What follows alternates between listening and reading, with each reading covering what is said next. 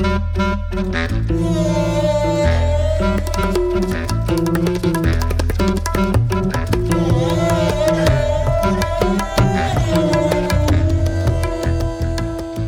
to the East-West Psychology Podcast, a forum for the exploration of psyche and spirit.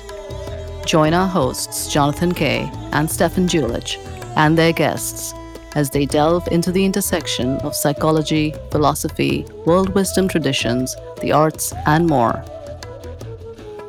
Today, Jonathan and I will be speaking with Debashish Banerjee, Chair of the East-West Psychology Department at the California Institute of Integral Studies. We will discuss with Debashish the history and mission of the Institute, of East-West Psychology in particular, and the nature and value of integral education.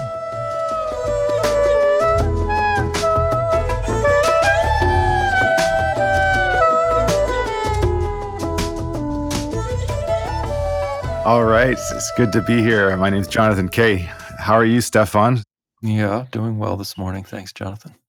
We're here this morning with Debashish Banerjee, the chair of East-West Psychology, and I'm excited to get into talking a little bit about East-West Psychology as an academic territory and as a department, and a little bit about how Debashish came into the program. Welcome, Debashish. How are you today? Hi, Jonathan. I'm well. Good. Well, would you like to start by briefly talking about how you came into contact with CIS initially, and then a little bit about how you ended up in the department here as our chair? So in 2016, there was a new chair, endowed chair that was started at CIIS in the name of its founder, Haridas Chaudhuri. And I was contacted by the emeritus President Robert McDermott as a possible candidate, and then was appointed to the Haridas Chaudhuri Professorship in Indian Philosophies and Cultures. My background is in Indian philosophy, the work of Sri Aurobindo, who was one of the founding inspirations behind behind CIIS at its beginning. Haridas Chaudhuri himself was a scholar and student of Sri Aurobindo, and part of the mission for the chair was to continue the work that Haridas Chaudhuri was interested in personally, and that he promoted. So that's what brought me in from the fall of 2016. And East-West psychology is an area that Haridas Chaudhuri had actually started. In fact, I believe he started it as East-West philosophy. But over time, there were a number of shifts, and the philosophy department ended up becoming philosophy, cosmology, and consciousness, while East-West stuck on to East-West psychology. From a certain viewpoint, that's even more appropriate because the dialogue of the East and the West is best served, in my opinion, by talking about human experience. What are the capacities of the human being in terms of consciousness? So it is really that dialogue that interested me as well. It interests me, and so there was a opening for the chair, and I was interviewed for it and brought into East-West psychology as the chair. I believe in 2017. Could you describe a little bit about the roots of integral yoga in India and how Haridas ended up coming to the West, and how he really furthered the work of Sri Aurobindo here at the institution? Yes. So integral yoga is a form of yoga that has been started by Sri Aurobindo. And, the term integral in California Institute of Integral Studies takes its origin from that. Oh, what is integral yoga? It's a rather big topic to cover in a few sentences, but the integral is partly an integration of the yoga traditions of India, partly an integration seen from the viewpoint of what is the whole person. How do we define integrality? Is really coming to union of plural and heterogeneous strands of existence. So, how do we look at all this plurality? It's important to recognize plurality and to aim for the union of this plurality, to find a point of unity in the plurality. So, I think this is what Sri Aurobindo attempted with his yoga, and Haridas Chaudhuri was a great scholar in that, an original thinker in that field. So that has been continued in a more broad way at CIIS. And East West psychology also does that in a sense, in a broader way, because we can also talk about the integration of cultures. We can talk about the integration of disciplines. So that those forms of inquiry are coded into the understanding of integral as we see it today. I was interested, Debashish, in when you were speaking about the movement from philosophy to psychology. Knowing, what little I know about Sri Aurobindo's philosophy, I think that these two are kind of in interplay with one another. And I'm wondering maybe if you would be willing to maybe articulate a little bit more around that in terms of the integral. Certainly, Stefan. Philosophy and psychology, if we take it to an Indian understanding, where it began with Sri Aurobindo, we can use them as loose translators for the terms darshan and yoga. So, darshan is the Sanskrit term that is usually translated as philosophy, and yoga is a kind of applied psychology. Sri Aurobindo himself calls it a practical psychology.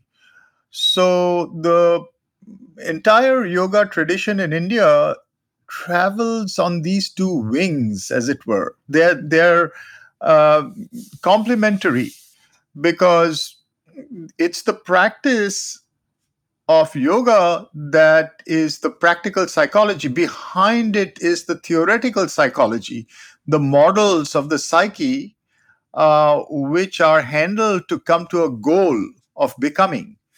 And to do that, one has a provisional map of cosmology, one may say, which is practical in the sense that that is what aids us to arrive at that transformation. That's the goal of the becoming. So the philosophy that we are talking about as yoga philosophy is really a study of these variant cosmologies and existential types of phenomenological types of approaches to reality, and they go hand in hand with the psychology, whether we see it as a theoretical model of the psyche or we see it as processes of transformation. I like the idea of cosmological maps, and that the yoga, the psychology, or the yoga as the applied and practical way of working through that cosmology to the perceived goal. Exactly. And it brings up a question right away, because this is really the dialogue of cultures. So we find that the idea of a cosmological map that aids a practical psychology is not necessarily the way in which either psychology or metaphysics is looked at in the West, in the academic discipline, these academic disciplines. Because Western academia is resting on a scientific idea of or objective of inquiry. And the scientific objective of inquiry with regard to philosophy is to arrive at a absolute understanding or universal understanding of reality. And if we say that metaphysics or philosophy aids a practical psychology, we are immediately relativizing the field of philosophy. We are saying that there can be many philosophies, that each of them serve a certain goal of becoming. We are making these maps not absolute anymore. We are not looking for a universal understanding anymore, whether in science, psychology, or philosophy. We are looking to study various paths to arrive at various formulations of becoming, what one can become. So, also within this, there is the notion of the human. What is the human? The human is not a fixed essence. Usually, that is a question that is not asked in academia. We take ourselves for granted because, again, beginning from the early assumptions of science, the human is a empirical inquiry. We define ourselves in terms of an average of characteristics, what makes us human. But the whole idea of the human with regard to the yoga tradition, or yoga philosophies and psychologies, is that the human is transitional.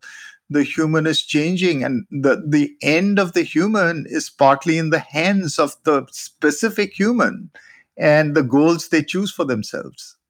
I've been hearing in your conversations or in your classes that you've been articulating this idea. I mean, it's relatively new to me in our conversations. It's something that I've considered before, but you've articulated it in a way that's really made me think about it recently. This idea of the human being or the cosmos itself as in constant motion. So the articulation of any idea or set of ideas in some ways runs the risk of reifying, and then you lose the fluid and evolutionary nature of what it is that we're looking at. And I think about this in terms of higher education, where in the classroom we may be talking about a research methodology, which is a very particular lens through which we study a subject, or just the subject itself, where we may look at a particular moment in history, a particular individual, an individual's a specific aspect of their thought, one book that they wrote, one sentence that they uttered. And we always run the risk of reifying if we say, no, this is it. This is what they meant. This is the goal. This is, and the way that you're articulating it, it feels to me much more open and spacious. And I think that in terms of my own experience with students, for instance, it can be kind of unnerving for students because because the certainty, we lose the certainty in a way.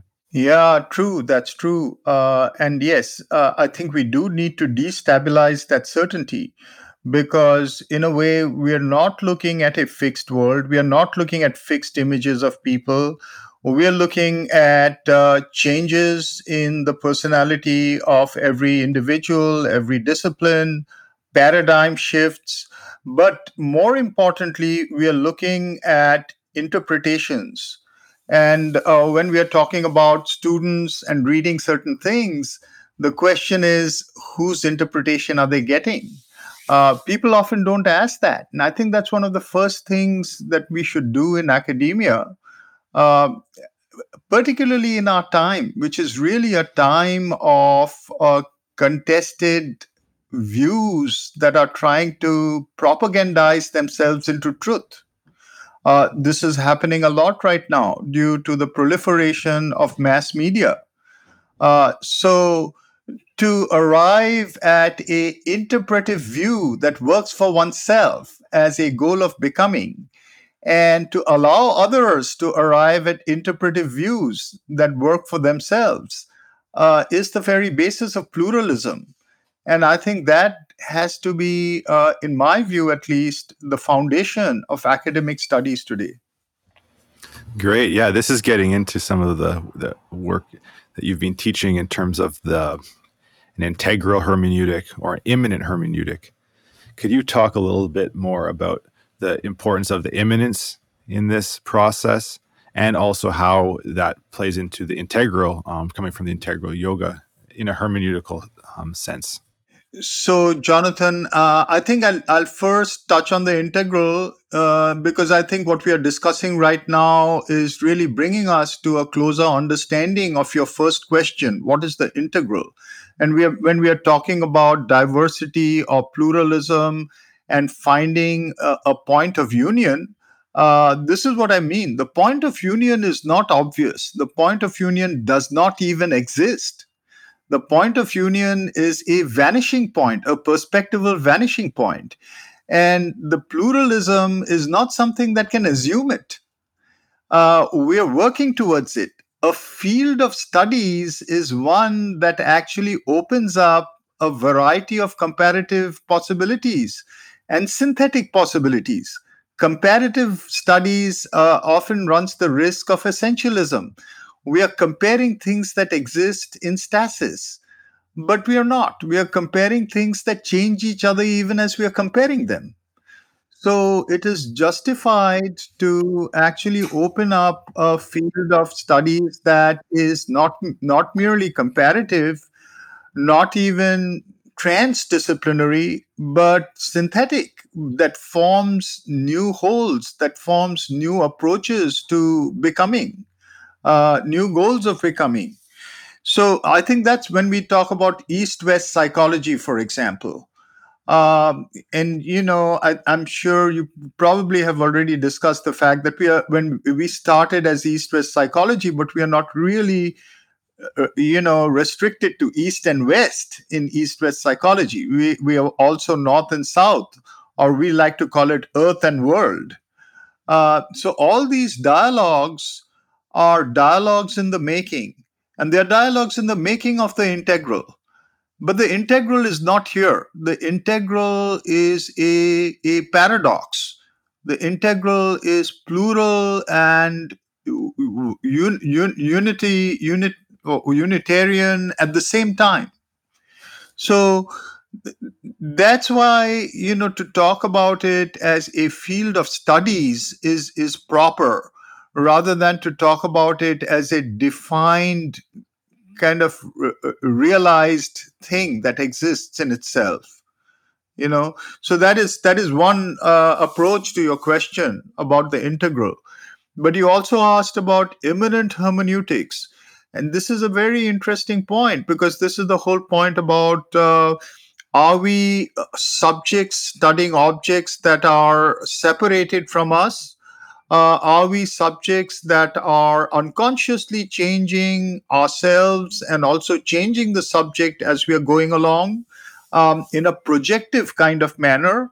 Or are we subjects that are in dialogue with an object that actually are consciously, replicating some of the vectors of becoming that we are engaged with in our lives? And that's where we come to immanent hermeneutics. Immanent hermeneutics means that what we are interpreting, we are trying to enter into union with. Can we become one with something in it? And what you become one with may not be what I become one with.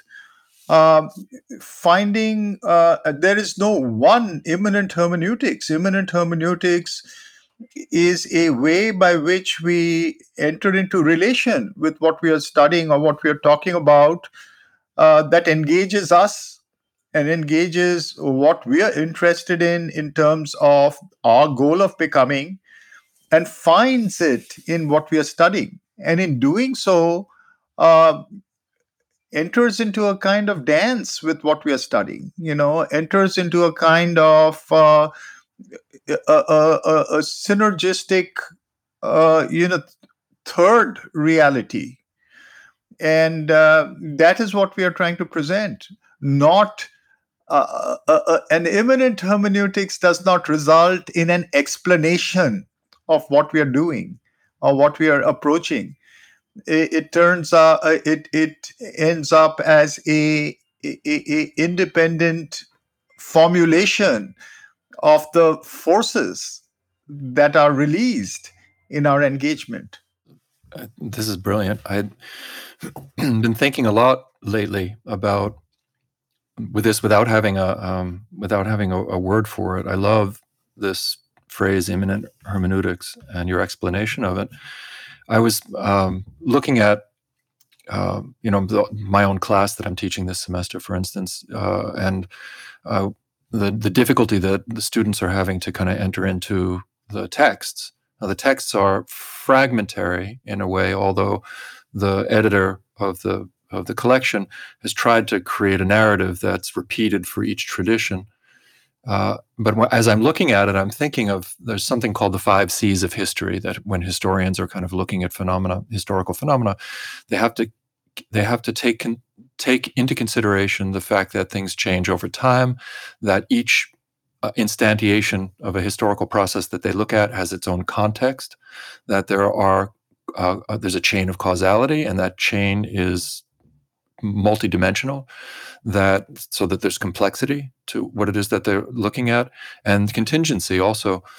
So I think I often say to people that if I have one philosophical kind of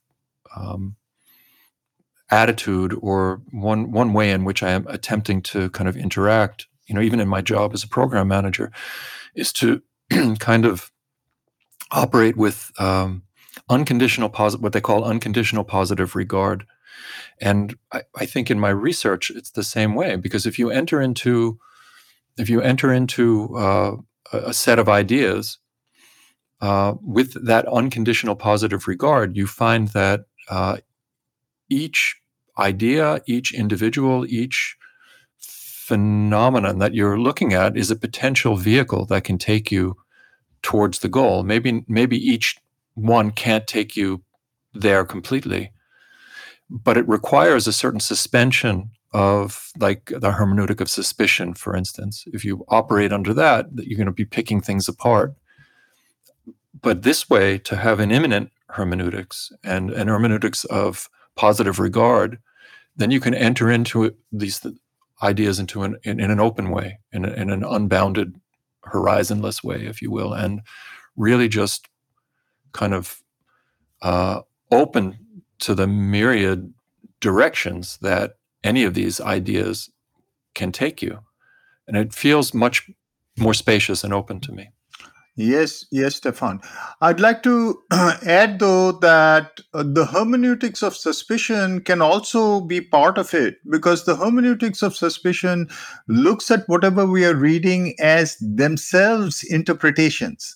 This is the difference between a way of looking at texts which takes them for granted, and a way of looking at texts which actually takes them as interpretations, as tissues of plurality, that are themselves engaged in the same process that you're engaged in.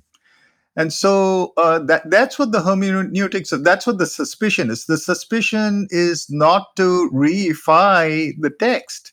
The suspicion is to open it up, because you are looking under the surface at what it doesn't necessarily say, but what exposes itself once one probes it. But when one does that, I think I really appreciate the 5 fives that you talked about, Stefan, as the things to look out for when one is investigating an academic subject. I'd like to add that other element that you mentioned to the 5 fives, which is that when we study, when we read, we are being transformed. There are things which actually change the direction of our lives as we are reading something This may happen to the layperson. One doesn't even need to be an academician. You read something and it completely changes the direction of your life because you um, assimilate a force from it. And so I think we would like to call it something like auto hermeneutics or auto phenomenology. We talk about auto ethnography. Um, Auto ethnography actually looks at the situation of the subject. What are we? What is our background? What is our context? How are we coming at the subject? But I think there's more than that. There is autophenomenology. Autophenomenology is really about how whatever I'm investigating is transforming me. What are the experiences that I'm having? What are the forces that are generated in me and coming into union? And in that process, immanent hermeneutics becomes possible. Immanent hermeneutics includes autophenomenology from that point of view. It also seems like it can challenge the notion of the subject as this kind of transcendental subject, and so in an immanent sense, bringing the practitioner of this hermeneutics into relation with non-human subjectivities and questioning that kind of the interface between the inside and the outside.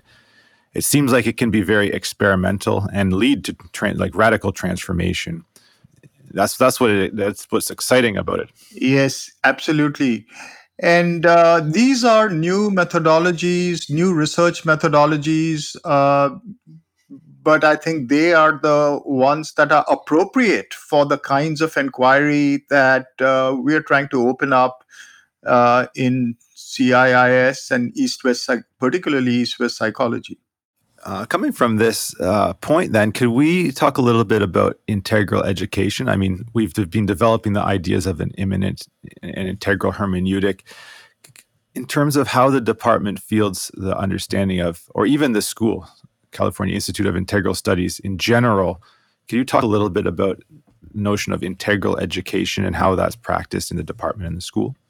So, integral education also implies a whole person approach to education. So that, we today talk about multiple forms of knowing. That's almost like a buzzword or buzz phrase inside CIIS. Everybody's using that. That if there's one thing that everybody agrees on at CIIS, it's the need for multiple ways of knowing. And multiple ways of knowing implies already a departure from the text-oriented intellectual understanding of things that forms traditional academics. How can we apprehend a reality or whatever we think of as an object of study emotionally, uh, in terms of our somatic responses, in terms of our deep contemplations, the cosmic experiences they may open up in us. All these are forms of understanding. They're forms of knowing. So, how does an institute enable some of these things, both in research as well as in collective, experience through assimilation and through encouragement to these forms of knowing and the ability to write them. I think that is part of what we are looking at as integral education. Integral education means, of course, more than that, because again, the question comes in of both plurality and unity. We are talking about decentralizing the emphasis on a rational understanding of things as the primary mode of knowing. But we also have to talk about a medium of translation. People often lose sight of that. Academics is really a medium of translation because you may have various kinds of experiences. how do we bring it to a language that is understandable and part of a general lexicon that is going to be approached across the board um, in a universal academic sense? We don't need to come to universal consensus or understanding, but what we do need to come to is universal communication. And that is approached through the standardized methodologies of archiving knowledge. And so the translation of our experiences, it's always, all translation is approximate, all translation is creative, and all translation is political. These are things that we cannot get past. We have to accept that. And at the same time, our various experiences at different levels and different forms of knowing have to come into translation into an academic language. We have to engage these forms of experience with a kind of a rational lexicon. We don't privilege it, but we make it a partner in the entire process. And in that, we enable voices to talk to each other and move along towards that vanishing point that we are talking about, that the never approachable, the always approachable, never reachable vanishing point from the viewpoint of the mind. And that's something we have to realize. Academics does not exist to kind of preempt the process, and talk about something that has already been reached. um, Academics is always a discipline that enables pluralism, and holds a relative position. I mean, the mind, the place of the mind is to enable relativism. It does not exist to actually make affirmations that are, affirmations of reaching and finding. Stuff I'm really struck by the differentiation that you make between universal communication and universal understanding. This idea of education being a pluralistic process of inquiry, and I'm wondering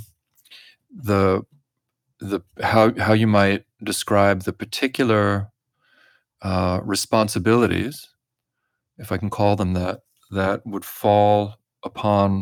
would be incumbent on the facilitator or the teacher, and the responsibilities that are incumbent upon the student that's entering into that process. Because it seems like it's easier for the teacher to say, I'm the authority, just listen to what I say, memorize it, give it back to me. Then you've proven that you've done, that you've learned. And then the student is in a position where they don't have to take the responsibility for their own education. Essentially, the responsibility becomes memorizing rote knowledge. And the way that you're positing this, the way that you're putting this, it's an incredibly fluid process, and it places a tremendous amount of responsibility on both parties that are involved in it. So I was wondering if maybe you could articulate it a little.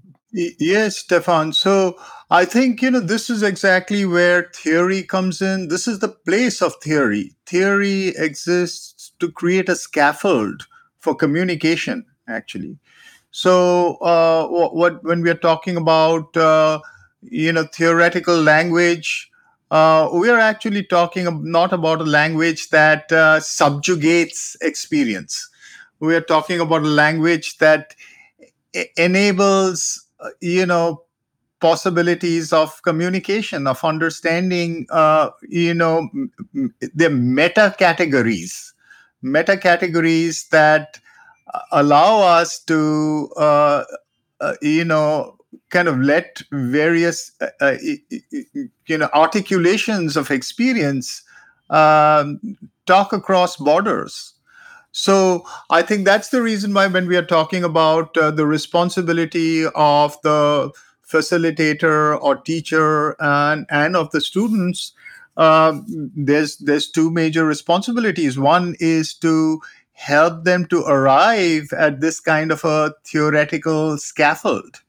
How can they translate their experiences into a communicable theoretical frame or theoretical framework that works? How can they engage with the world of theory that has already been extended, and how can they treat it creatively? That's they can create their own theories, and that's the creation of a theoretical framework. And on the other hand, how can they be true to their experience?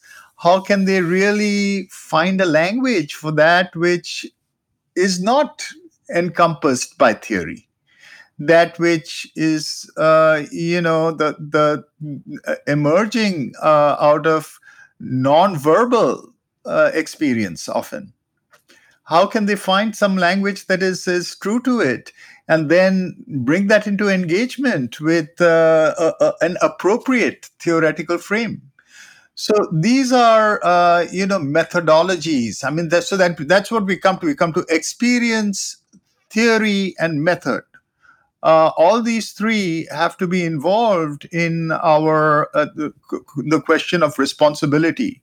How do we help people to arrive at appropriate experience, at appropriate articulations of experience, theoretical frameworks, and systematic methodologies of proceeding?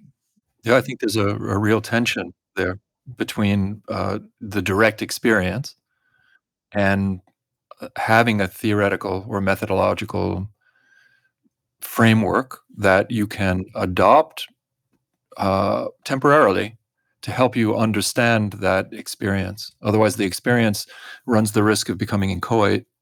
Yes, and these are really, I mean, we go going back to the idea of hermeneutics of immanence. These are methodologies of becoming. In other words, systematic approaches to becoming. How can we, just like we read Bergson today through the eyes of Gilles Deleuze, who talks about him in terms of opening up intuition as method, right? How can we find methodical approaches to intuition? And that's actually central to this whole idea of a immanent hermeneutics. And the method to your madness, your particular madness, is yours. So, I mean, ultimately, we are trying to, the responsibility you're talking about is to help people to arrive at a systematic method that is only theirs. It's not, I mean, we can again theoretically classify them as qualitative, quantitative, things like that, theoretical, etc. But deep down, it's actually finding a system that works for you. And that system may be, it's always going to be actually multi-method, because it's actually going to be customized to your, form of immanent hermeneutics. And on the other hand, your theoretical framework is also going to be customized, because you're engaging into communication with the body of theories that exist, but nothing exactly will fit. You will have to tweak whatever comes and create your own sort of world of theory. This is so beautiful. Definitely speaking to the experimental and kind of transdisciplinary approaches to the academy, and how, I mean, it just speaks to how this department and CIIS in general is sort of on the periphery of the mainstream academics, because we're engaging in questions like this, which a lot of the mainstream academics don't necessarily. And that takes us to a really important class that I took, that you've introduced into the department, Knowledge Work and the Modern Academy, and sort of starting, this would touch upon the world aspect of the cardinal points of EWP, being able to critically look at ourselves situated in modernity, and some what are the assumptions that may be guiding and forming our subjectivity. And there's just an interesting, we were speaking about language, and I'll get you, Debashish, to sort of talk about that course a little bit. And but there's a great quote that I read the other day from Nietzsche from The Twilight of the Gods. Just one line here. I'm afraid we are not rid of God because we still have faith in grammar. And that sort of blew my mind, but it speaks exactly to that point that you were saying. Like, we can't assume this logocentrism. We need to be able to use grammar, but we can't be bound by it.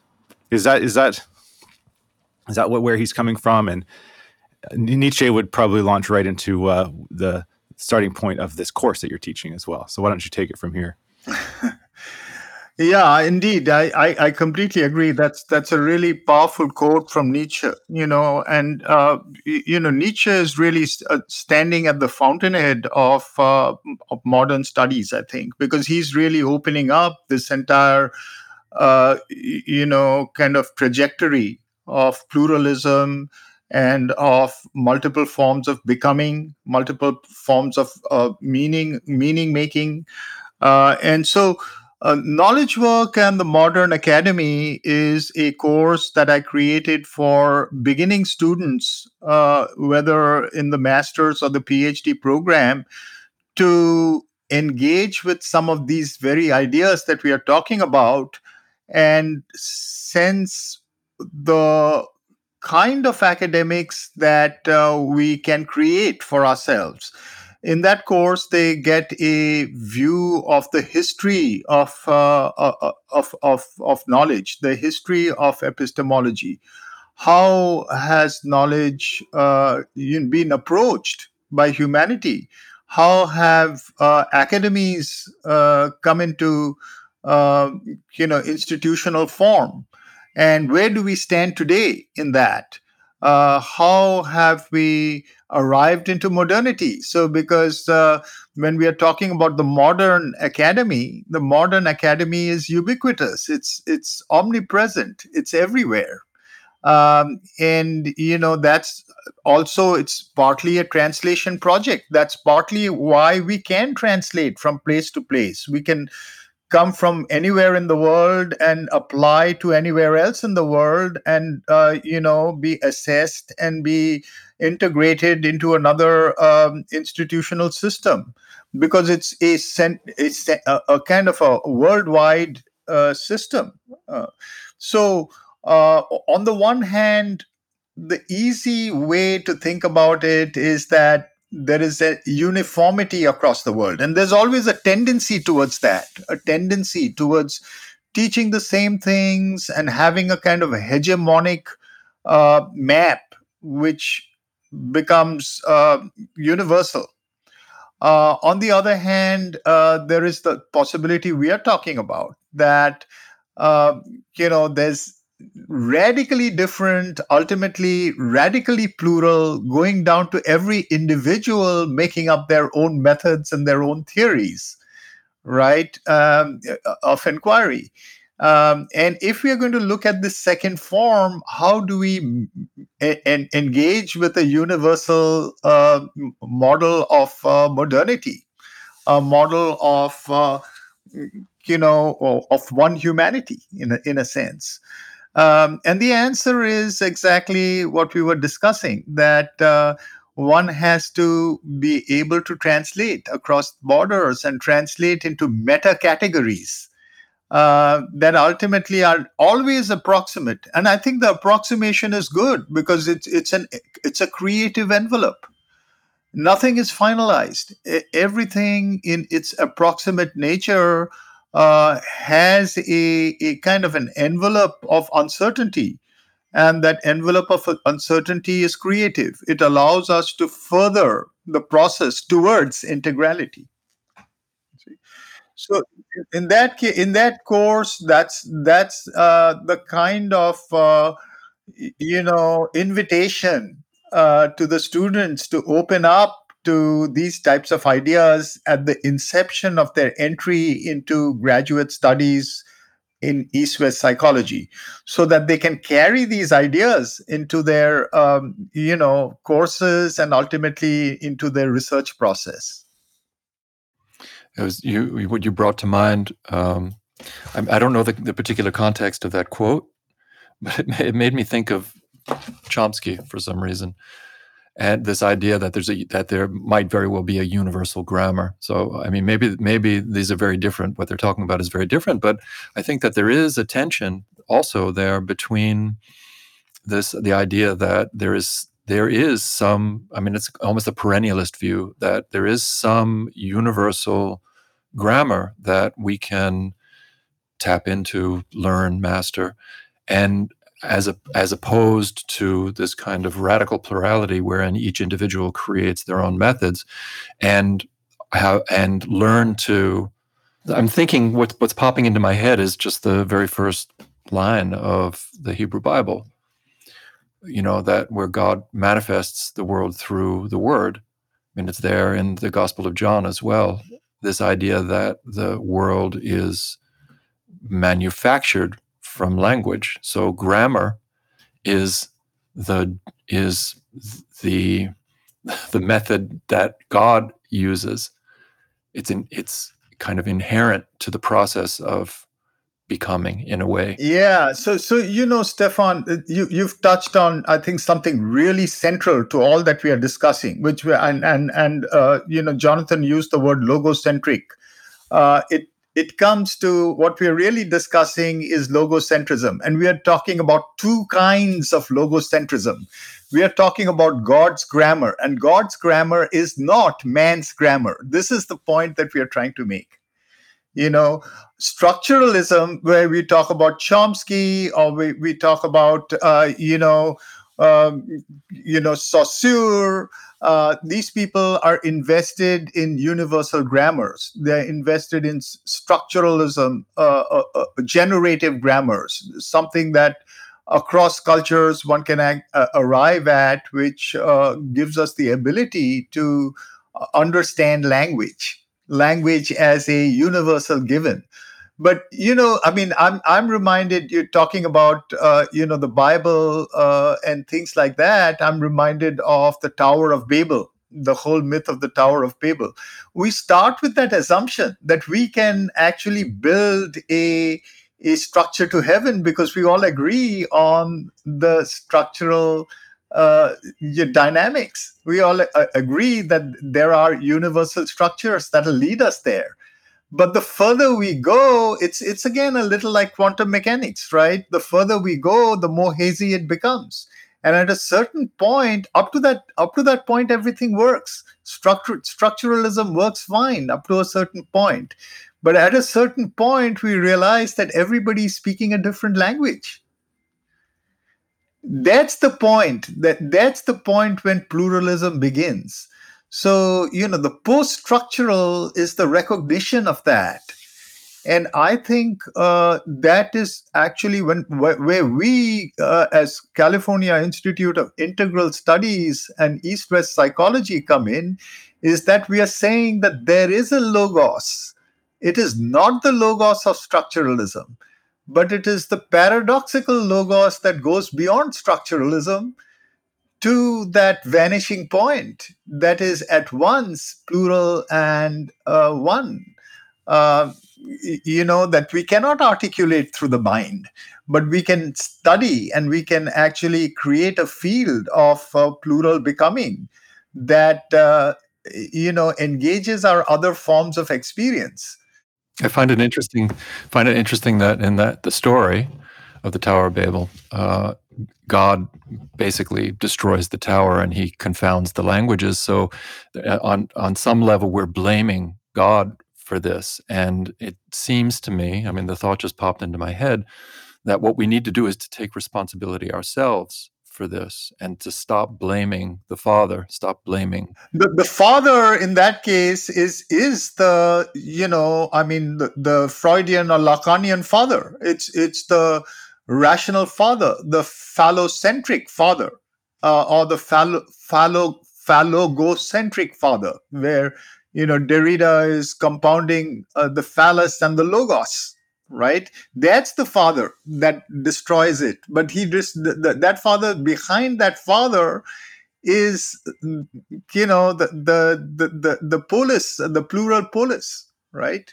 Uh, that we haven't reached. This is a fascinating conversation, getting into some super central points to the kind of work that's going on, especially in EWP.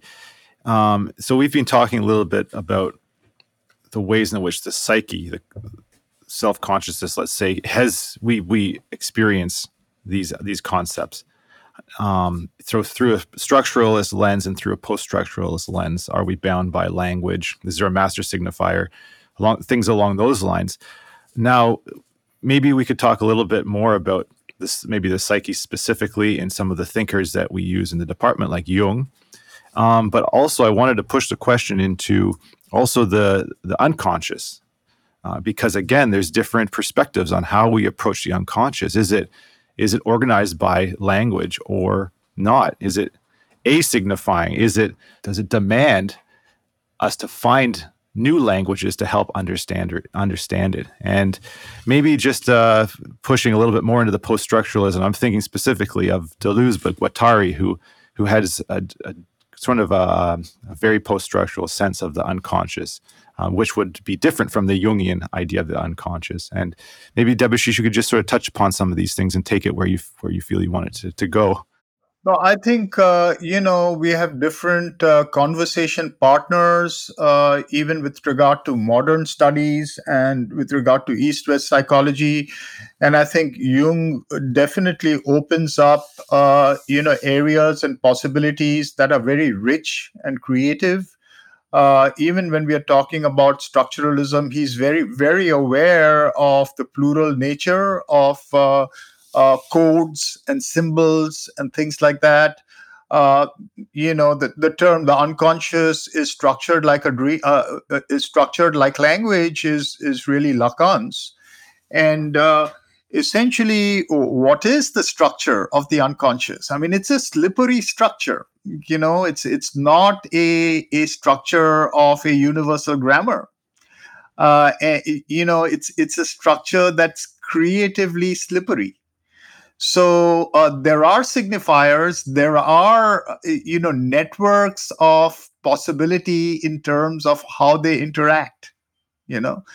But there is a kind of a open-endedness to it all. There's a complete open-endedness to it all. So recognizing, I think that's the reason why we are not here to dismantle structuralism completely. Even post-structuralism is not a dismantling of structuralism. It's a recognition of its limits, but it's a moving with it and opening it up. And I think that's the kind of way in which we can find languages that don't exist, and that when we talk about the West, one of our major strengths and our major theoretical kind of lenses is Jung, is depth psychology.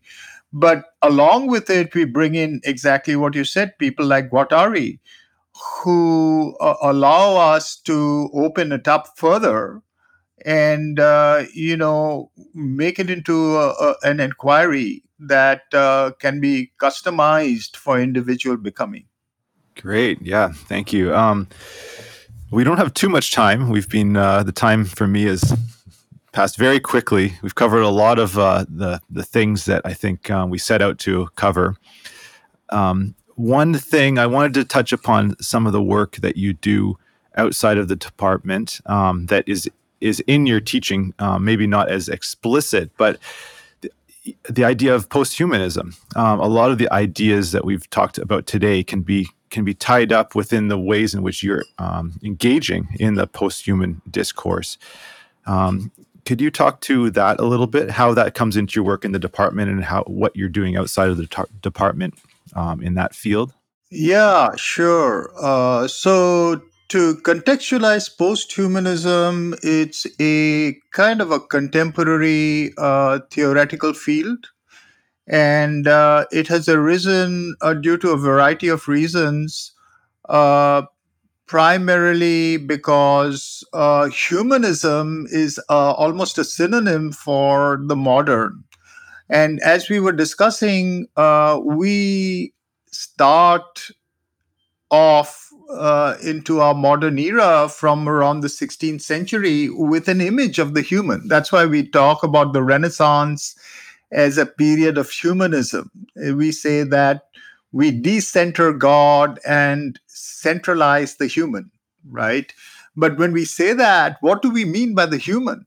This becomes a question, and the human gradually becomes defined. And particularly in the post Enlightenment period, the human is the rational being, is the being that uses mind to understand the laws of God. It's exactly what we are talking about. The logocentric being is the human. And in doing that, we find that we subjugate our other ways of knowing. We subjugate the non Western. We subjugate anything that we create binaries with the privileging of the rational. The male is privileged uh, as the quintessential rational being, and there is a subjugation of the feminine. There is a subjugation of the animal, of the earth, and ultimately the extension of the male as a rational being is the world of machines. So we create a cyber reality, an artificial intelligence that ultimately the mind aspires to be subsumed by. That's the whole extropian idea of what we call transhumanism.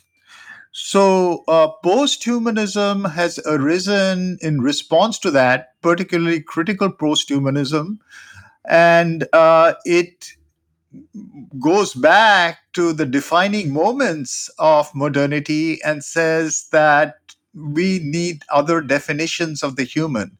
We need to kind of dismantle this image of the human, and we need to make it into a field that is, again, as we were saying, pluralizing what it means to be human, so that the post-human, in a certain sense, particularly as I understand it, is exactly the integral, is exactly the vanishing point of plural understandings of the human, where the human is not fixed, the human is transitional.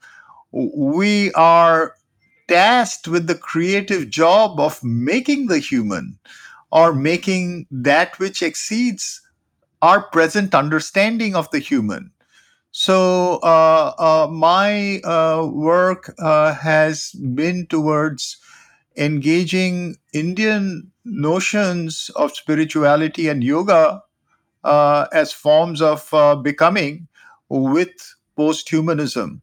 I see them as post-human. I think the importance of yoga is not a continuation of innumerable historical traditions that were invented for certain goals of becoming in their own time and contexts, but to utilize these methodologies of becoming to create one's own methodologies of becoming post-human in our times, engaging the questions of our times, because there are serious questions in our times. We have the modern problematic. What is the modern problematic? And how do we create answers to that through becoming? That's the notion of post-humanism. I have been involved in post-humanist studies. I held some conferences, as well as I have an edited book on critical post-humanism.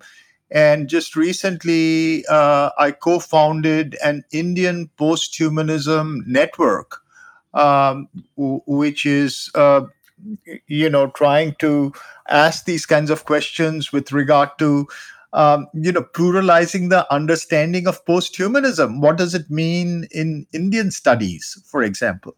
So that's the way in which I've been engaged in this field. Great. Thanks for sharing all of that. There's also a conference on the horizon with that group. It's supposed to be in early June. I'm not really sure whether we'll postpone it, but Mhm. yes, it's early June, and there is a call for papers that's available if people are interested in knowing more about it. Um, there's also a website, right? Posthumanism.in Mhm. that you can visit to know more about this work. Great. Yeah, we'll be posting links in the description box of this podcast. I also want to just bring to attention last couple books that you've written that we do study in the department. The Seven Quartets of Becoming, which is from 5-6 years ago now. It's a beautiful example of all the things that we've been studying or talking about today in terms of technologies of becoming. And you're looking at Sri Aurobindo's framework that he used. And then another book that was released, I guess, last year, Meditations on the Isha Upanishad, tracing the philosophical vision of Sri Aurobindo, which is also a fantastic book and very important in yoga studies and integral yoga studies. Stefan, do you have anything that you'd like to close up with, or any closing remarks? No, I would just like to invite Debashish back, because I think this was a great conversation, and I think there's so much more to be said. Yeah, absolutely. Debashish, anything that you'd like to close out with today? Not really. I think it's been a pleasure talking to both of you, and I think we really opened up a wonderful kind of conversation, meaningful conversation that I enjoyed very much. Great. Well, we'll definitely have you back again, maybe to delve deeper into a couple of the concepts that were raised today, because we covered a lot of territory today, but maybe we'll try to hone in and deepen some of these discussions. Sure. But thanks for being with us. We'll wrap it up here. Thanks, Stefan. Thanks, Debashish. And we'll see you again soon. Thanks, Jonathan. Thanks, Debashish. Thank you.